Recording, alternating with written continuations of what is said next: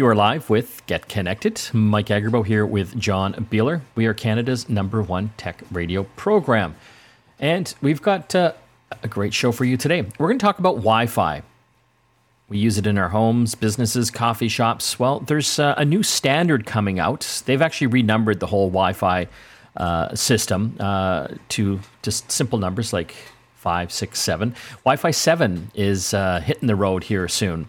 And we will be telling you all about it, what it does differently, when you need to care about it, and just kind of a little background on how to improve some of the Wi-Fi reception in your home. We will also be talking about Taiwanese tech as well. Taiwan, a big tech country. We'll talk about some of the industries and companies that are coming out of there. Let's go to some of the news, John. We're talking so much about AI lately, artificial intelligence. There's another program here. It's called Notion, and it uses AI to automatically write your blog posts, job descriptions, and poetry. Does it work well? Well, it's in an alpha release right now, and it's a private alpha, so only a handful of people have had a chance to play with it. But it's a really interesting tool in the sense that it is looking at different ways to sort of kickstart those writer's block issues you might have if you have to write a lot of stuff. And it can give you like a nice framework, or you could give it a starting point, and it can start writing more for you to sort of help fill in those gaps that you might have. I find this incredible that it can even punch out something vaguely coherent, don't you? Yeah. I really wonder where it's getting its source material. One of the sample sort of blog posts that it was doing was all about the state of the smartwatch industry. And it actually, most of the paragraphs were pretty good. It was a little out of date on a couple things because, again, it doesn't know about a bleeding edge thing that was just released, for example. But, for the most part, it actually kind of made sense. So you're telling me it actually did its own kind of research as well, as far as content? Yes. Yeah. And, for other things, like if you have to write like say an email that you're trying to sell something, or a mailing list, for example, like we have, right? You could literally just punch in some keywords and press go, and it write a fairly interesting email about that particular product or service. So does this thing cost money? It probably will. Yeah, it'll be a subscription service that you pay for to have access to this. And the interesting thing about all of these AI-based apps is that the more they're used, the better they get.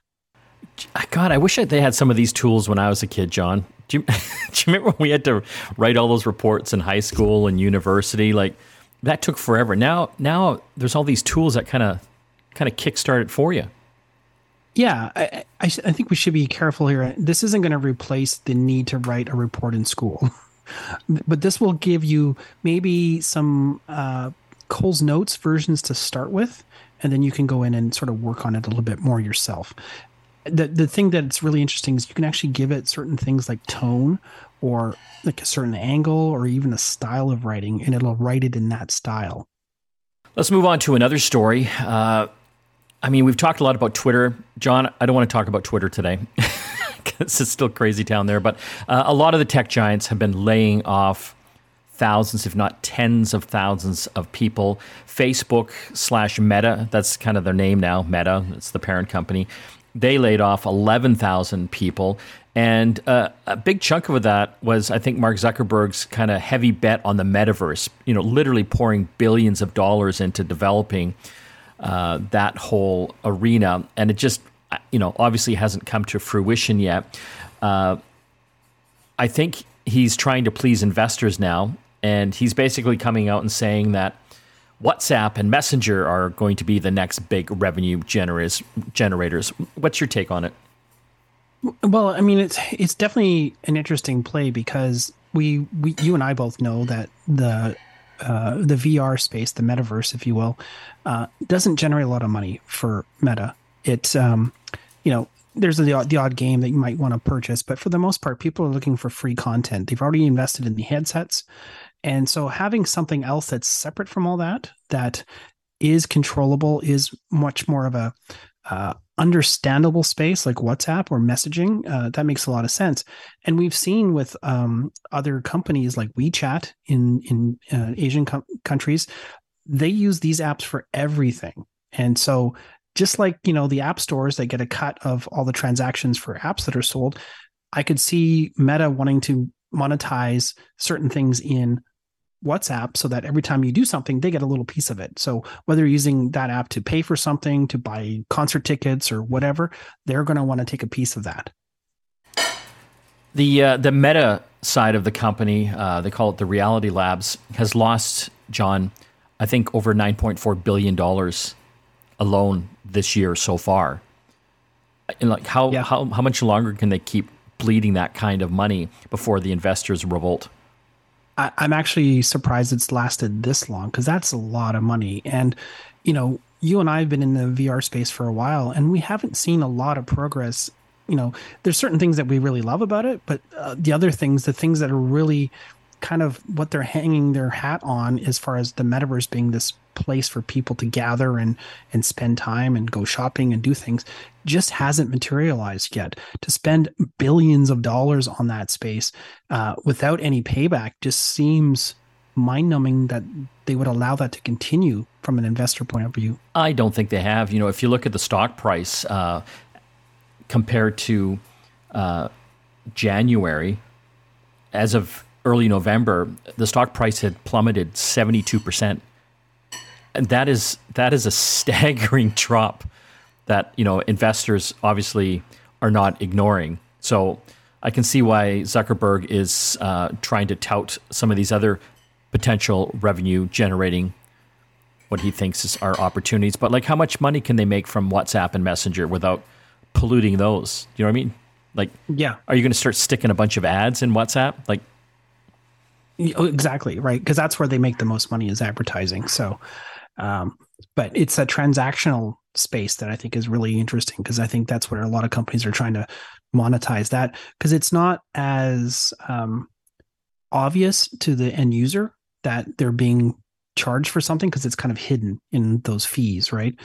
Versus a blatant subscription model or, pay to get photos and videos in your WhatsApp, that kind of thing. That would be very negative as far as an experience for the consumer.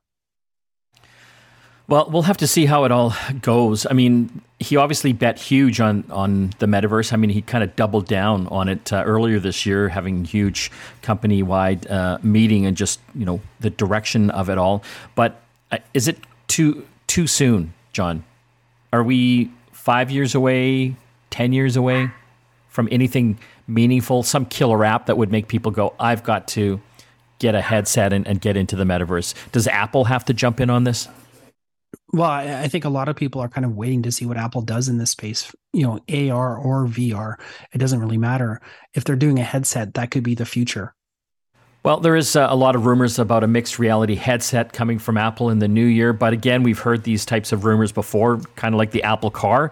I've heard that for years now and haven't really seen any hide nor hair of that. But we will have to keep on top of that. This is something that we talked about, John, when we visited the big Amazon convention earlier this year. They're really getting heavy into space, and they've actually put Alexa in the Artemis mission. It's the astronauts can use Alexa on the space trip when they do go up eventually. Which is pretty cool, but I don't think they're going to be getting packages delivered on the moon. No. Like, and how far can it go, right? Like, Alexa, we have a problem.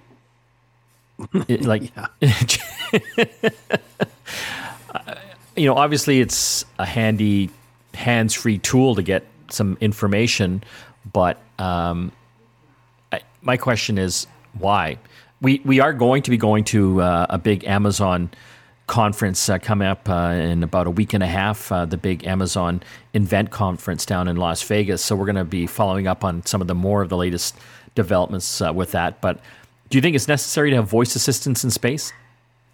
Well, I mean, is it necessary to have it in your kitchen? Like, I imagine it's probably useful to astronauts so they can have their hands free while they're doing other tasks and change the music that they're listening to or initiate a call back to Houston or wherever they have to talk to. Well, it's interesting because the Amazon engineers, obviously, because they're in space, the cloud is a little more difficult to, as you can imagine, access, right? So apparently they had to develop a localized version of it for the spacecraft itself. Which makes a lot of sense to reduce that round trip time back to the server. It's kind of crazy. We do have a lot to talk about on today's Get Connected. We're going to be getting into the whole Wi-Fi world again. There's a new standard coming out called Wi-Fi 7. You should know about it. More and more of our devices are wireless in our homes. We've got all these smart robots and vacuums and smart switches and lights. And because of all that, you do need to have a robust a Wi-Fi router. With the new one, we'll tell you what the scoop is, why you might need it, when it's coming out, and some basic tips on how to improve the overall Wi-Fi connections in your home. You're listening to Get Connected here on the Corus Radio Network. Back after this. You are back with Get Connected. Time to talk Wi-Fi. We all use it. Gives us wireless internet in our homes, shopping malls, offices.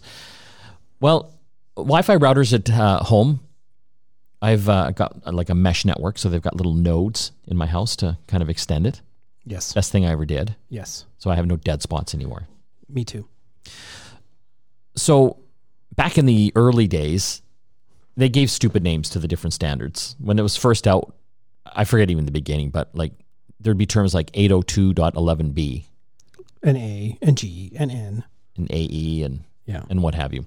They still have that. Those names are still out there from a nerdy perspective, but the Wi-Fi, I guess, standards Alliance decided to make it a little more friendly. So they just kind of cut all that stupid numbering out.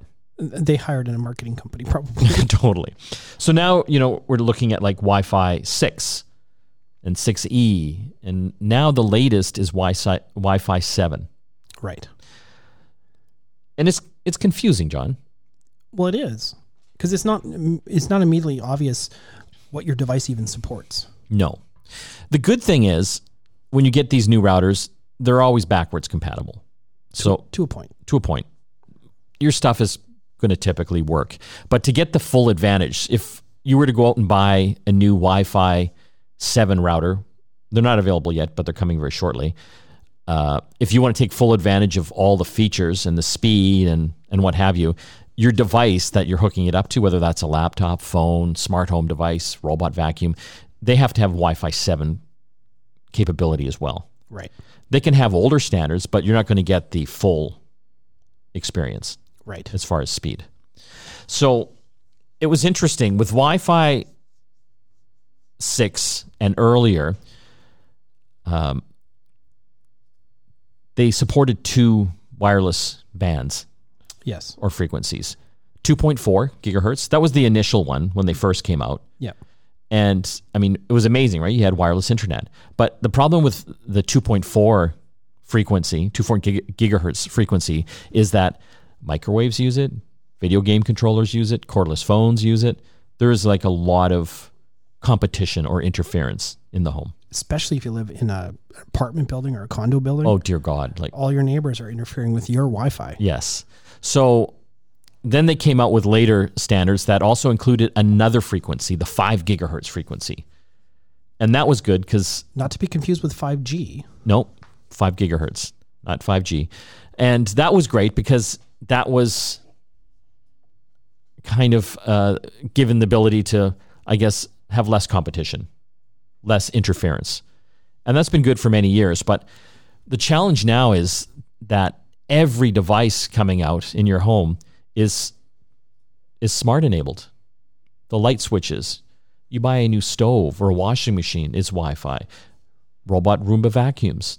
Like I literally have, I think, 70 devices that are in my network in my home now. It's important that we point out that a lot of these smart devices or IoT, Internet of Things devices, typically are underpowered when it comes to Wi-Fi. Yes. Your robot vacuum, your smart light bulb, those types of things are probably not going to support Wi-Fi 7. No. They're going to be requiring an older protocol to work. So why would you want a new router? You know, things are working fine. I typically recommend a new router if it's more than several years old, especially if it's 5 years or older. Well, I think a lot of people, they can do a quick speed test to see what the internet speed is in their house on their phone or a tablet in their house, but then maybe try the same test somewhere else that you know has really good internet. Yeah. Like maybe at the office or maybe a coffee shop that's not very busy or something like that. You can't really tell you're having a problem until you see how good it is on the other side. So the reason you want some of these newer routers is because of how many devices you have in your home. If you start installing more smart home devices, that starts really clogging up the bandwidth. There's going to start being interference and competition for that spectrum. So what some people do, though, is they actually will have two routers. Yeah. They'll have one just for those smart devices plugged in via Ethernet to their actual modem. Yes. And then they'll have another device set up for a much higher bandwidth, like the 5G spectrum, so that their computers, their video game consoles, whatever, have as much bandwidth as possible. Exactly. But again, the challenge is, like I said, I have 70 devices in my home.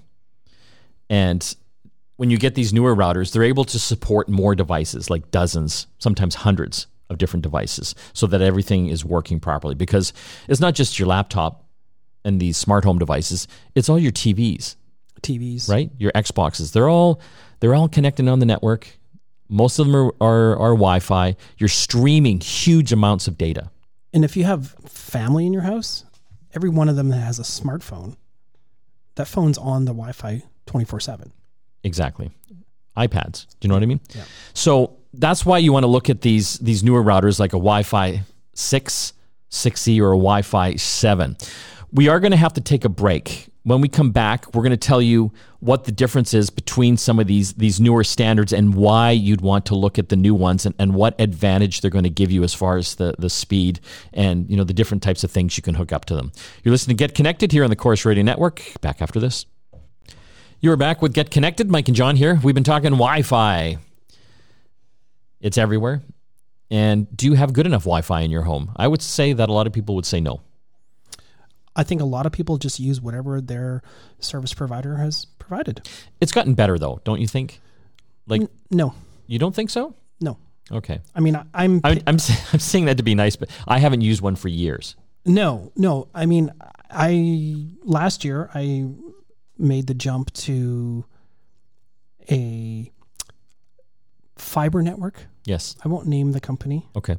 But they provide, and all the companies do this, they provide, a line to your house, and then sometimes they will provide these little, kind of like their own version of a mesh network. Yeah. Little nodes you can put around your house. And some are bigger than others, and it depends on your house. And you tried this? Well, I still have it in parallel, but I don't use it. It's my backup network. If my mesh network goes down for some reason, which it's gone down like once, and I just had to reboot the router after not having to touch it for like 2 years. So the one that you got from your internet service provider, you don't even use? No, because it's not consistent. It constantly locks up. Really? Yeah.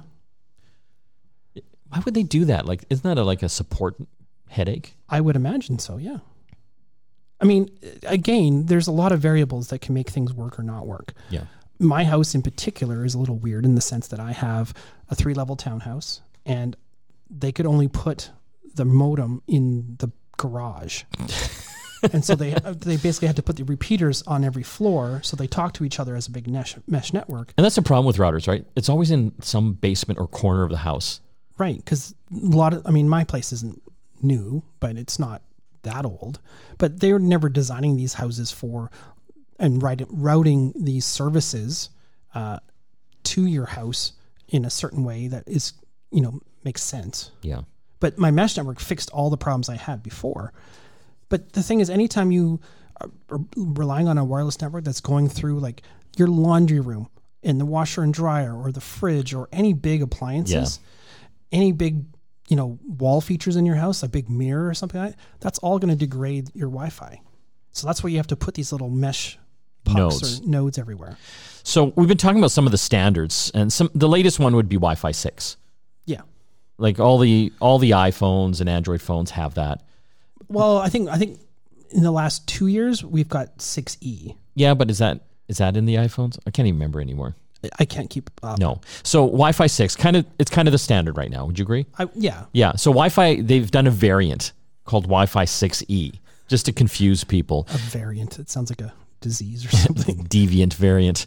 Well, what the advantage of 6E is that it opens up a whole new frequency. So we talked about like 2.4 gigahertz, 5 gigahertz. So these are two separate freeways, essentially, for your devices to get on. And so now they've added a third, the 6 gigahertz frequency. Yes.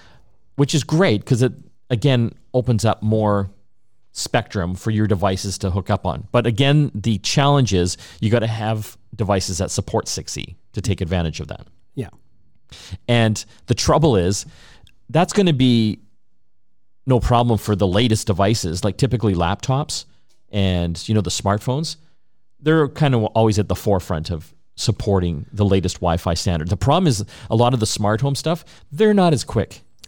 Well, and a lot of the smart home tech is based off of much older tech that's gotten really cheap. That's why you can buy a light bulb for a couple dollars. Totally. That's smart.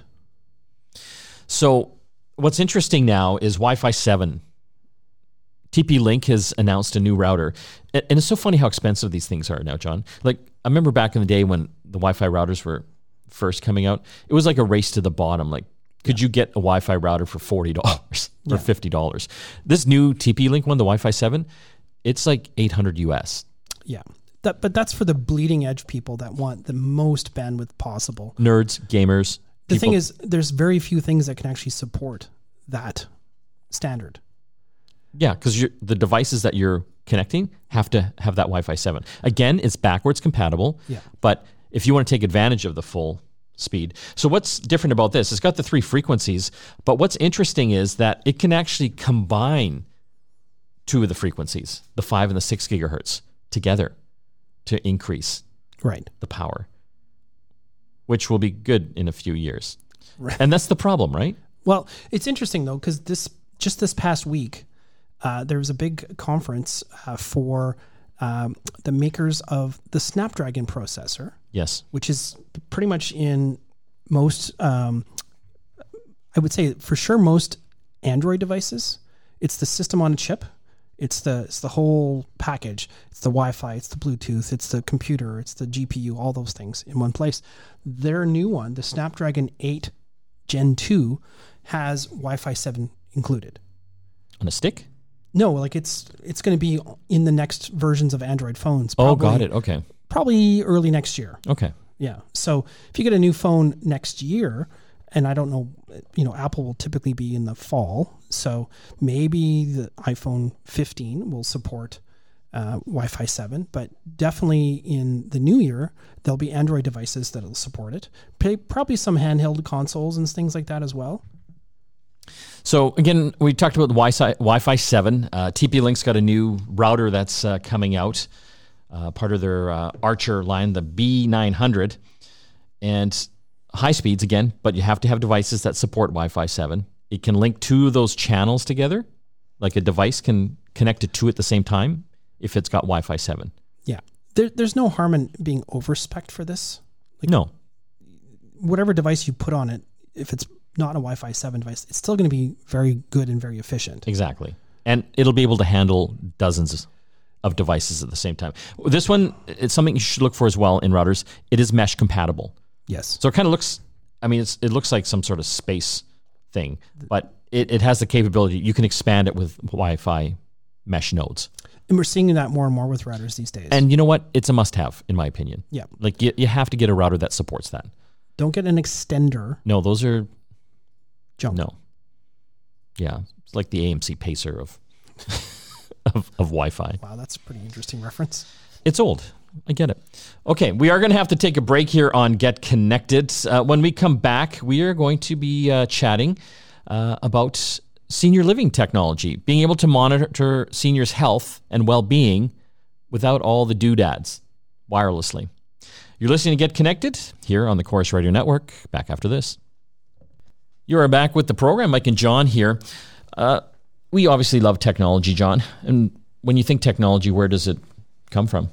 Asia. Asia, yeah. That's kind of the manufacturing part of the world. A lot of it, though, kind of resides in Taiwan as well. If you look at a lot of the big semiconductor companies and the manufacturing producers, the Foxcons of the world, they have headquarters in Taiwan. And then they make it all happen, whether that's shipped off to Asia or Singapore or what have you. We're going to explore a little bit of that. We've got an interesting guest on the line. His name is Charlie Wu, and he's the man behind a bunch of things happening here, locally. The Society of We Are Canadians Too. He's involved with the Jade Music Festival. Thanks for joining us today, Charlie. Thanks for having me, John and Mike, and really a great honor to be on your show. Yeah, we've been kind of exploring the whole Taiwan angle. It is a technology hub when you think about it. John, I've been to the Computex big tech show. They have that on a yearly basis. We're hoping to go again to check that out.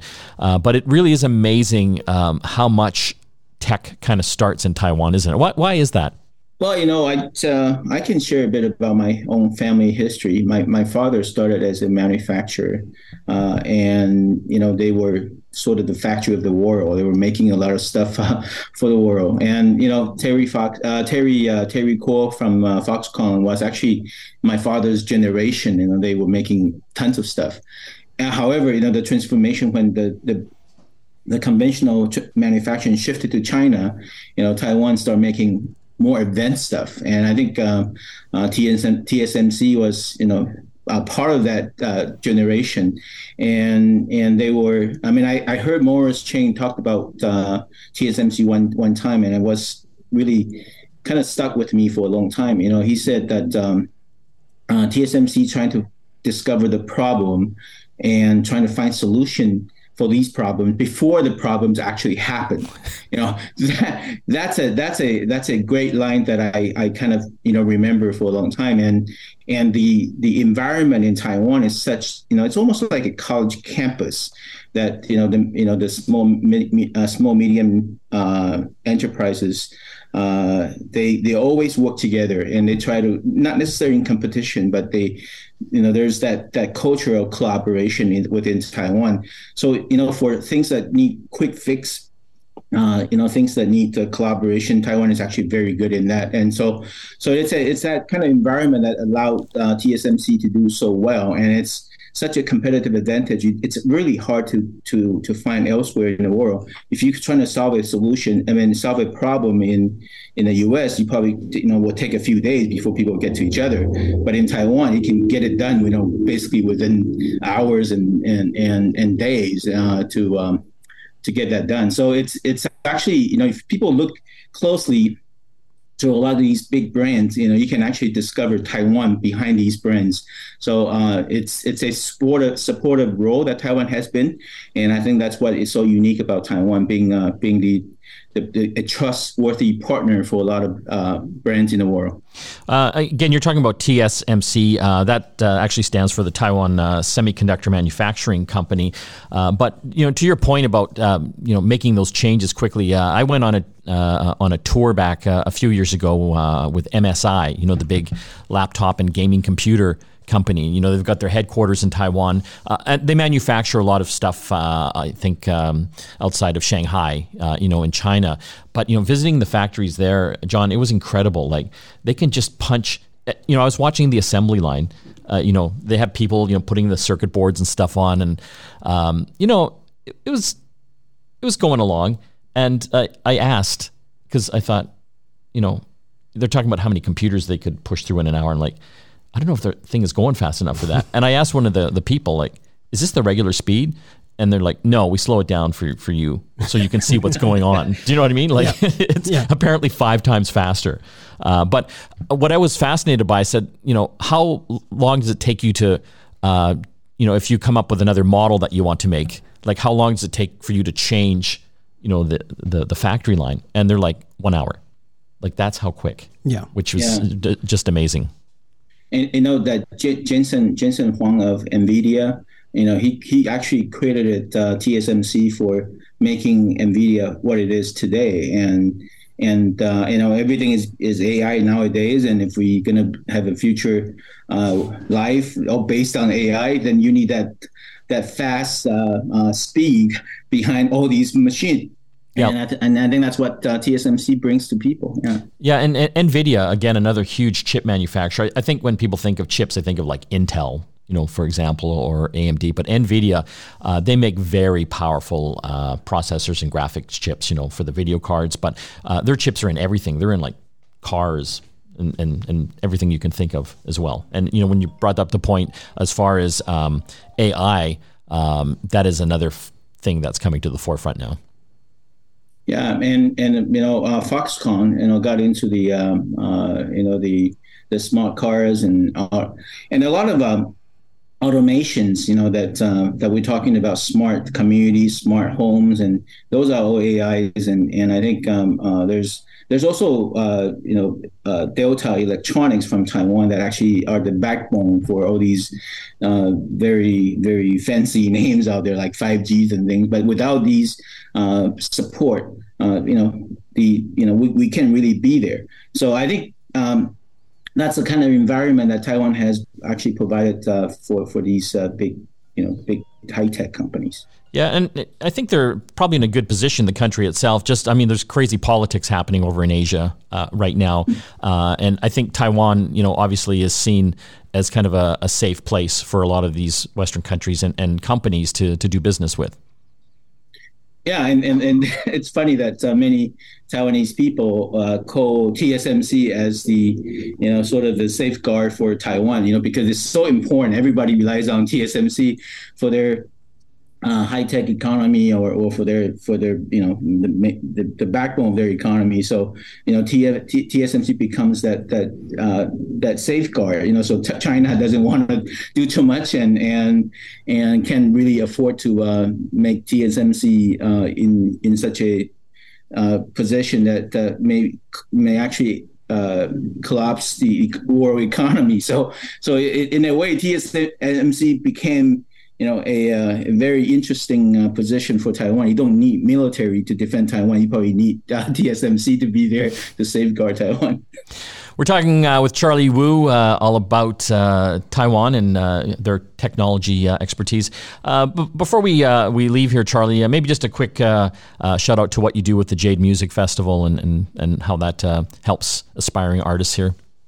Sure. So, from what we do as a community organization, we try to build a platform that allows the local artists to actually to be doing what they do. And so back in 2018, we did a study about Amplified BC in Asia, and then we learned about how many Chinese language music artists actually couldn't do it here, couldn't make their career in Canada. They had to go to Asia and then become huge stars. So we lose all those connections over the years. So we thought it's kind of nice to be able to make BC as the focus, the hub for Chinese language music in North America, since we have such a population, and we also have. And the diversity that Asia doesn't have. We have a lot of mixed race people that has the Chinese speaking heritage, and so we probably have a unique position to offer Chinese language music, which is actually quite popular and is doing quite well around the world. But Canada hasn't really taken advantage of it. So we thought this Jade Music Festival can help us to elevate the Chinese language music right here in Canada. What's the website for that for people to find out more info? Yeah, jmfa.ca. That's perfect. Charlie, it's been a pleasure talking with you today, and thanks for coming on the program. Thanks, John and Mike. Thank you. When we come back from the break, more tech to talk. Stay tuned. You are back with Get Connected. Don't forget to listen to our sister show, The App Show, on every Sunday across the Chorus Radio Network and right after the show in Toronto. Our website, getconnectedmedia.com. On The App Show tomorrow, it's Press Reader, my favorite news and magazine app, and also The Digital Divide. How great is it here in Canada? We'll see you again next time.